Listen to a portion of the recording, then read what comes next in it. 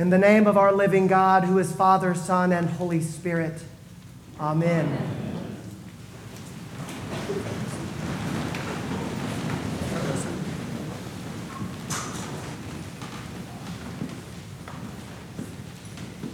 The women's word struck the apostles as nonsense.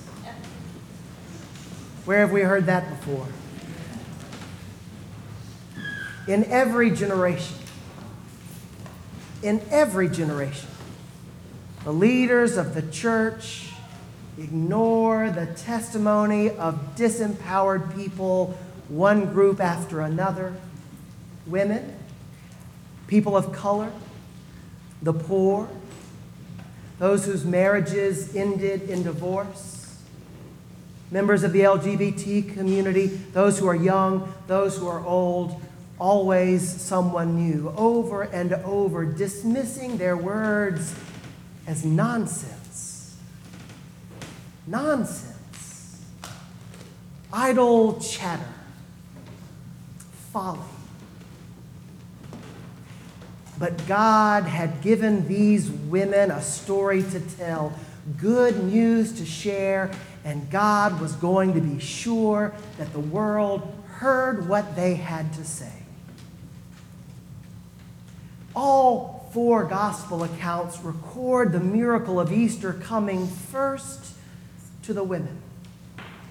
Why is that?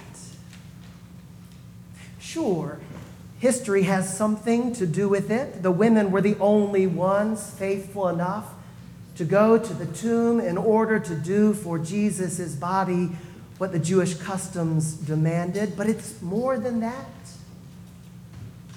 God could have revealed the miracle of Easter to anyone, and yet God chose to deliver it to the women. Why?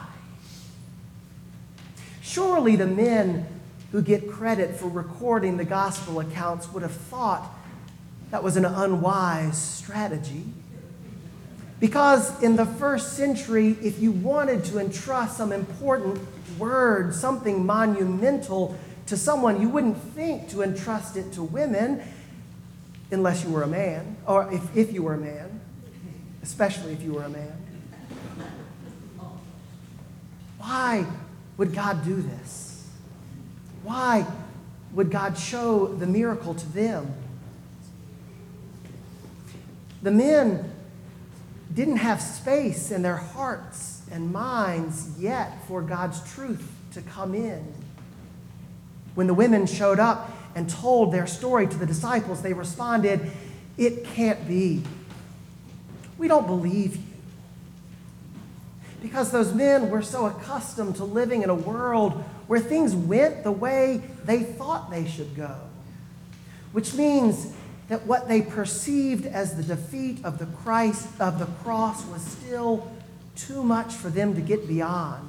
They were blind to see this new thing that God was doing, even though it was staring them right in the face. The women saw it. The women spoke it. Easter reminds us that revolutionary truths always start at the bottom and bubble their way up among us. Only those who are empty and lowly and vulnerable and broken have room in their spirits to receive good news as big as what God did at Easter. Because in earthly terms, the message of Easter is nonsense. That God would bring back from the dead a 3 days dead man is absurd. More than that, that God's anointed one, the one whom God had sent into the world to deliver God's people, that he had been rejected by those people and killed as a shameful criminal, well, that's just preposterous. And even more than that God would reveal to us that the path to true life and full participation in the reign of God would go not through the defeat of the Roman oppressors, but through death and the grave, that is incomprehensible. It's all nonsense. It's nonsense unless you've experienced what it's like to lose everything. It's nonsense unless you've been one of those who've had your story ignored by someone in power. It's all nonsense unless you know what it means to realize that the powers of this world hold no hope for you. Those people are the ones to whom the miracle of Easter comes first. But God doesn't stop there. God doesn't stop with the women. God chose the women because the women had the capacity to be apostles to the apostles. They left the tomb having received a glimpse at what God had done and went to tell the disciples who didn't believe them. But even though the men didn't believe them, one of them had enough space, enough room for God to begin to work.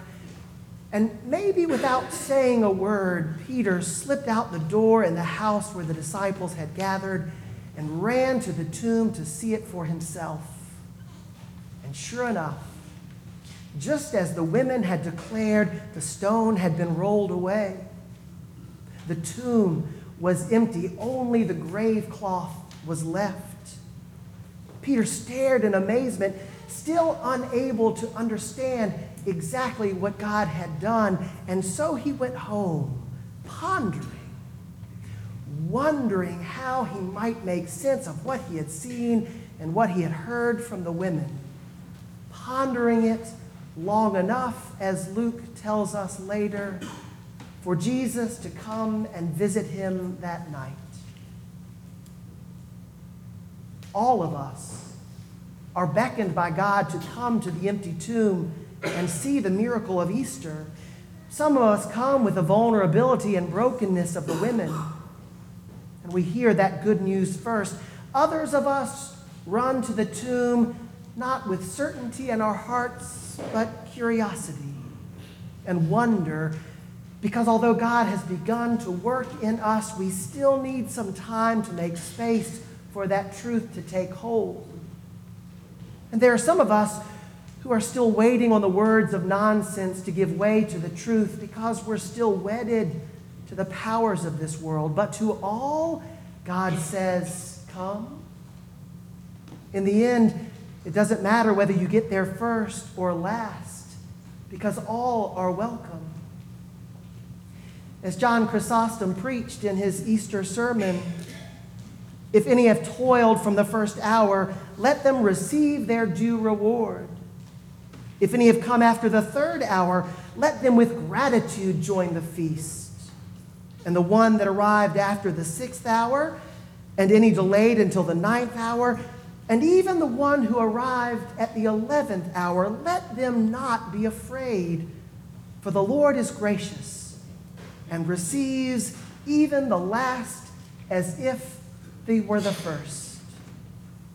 So come. Come to the tomb empty and broken. Run beside Peter and stare and wonder at what God is doing. Return to your home and push aside the power and the privilege of your life to make enough space for the risen Lord to come and visit even you. The proclamation of our greatest hope has come into the world, and it has already taken hold in the hearts of those who have space to see it. But God isn't finished yet. That good news continues to bubble up from the bottom and spread among all God's people until in that last day when all are able to see and know the great victory that God for us and the resurrection of God's Son, our Savior, Jesus Christ. To him be glory, honor, and praise forever and ever. Amen.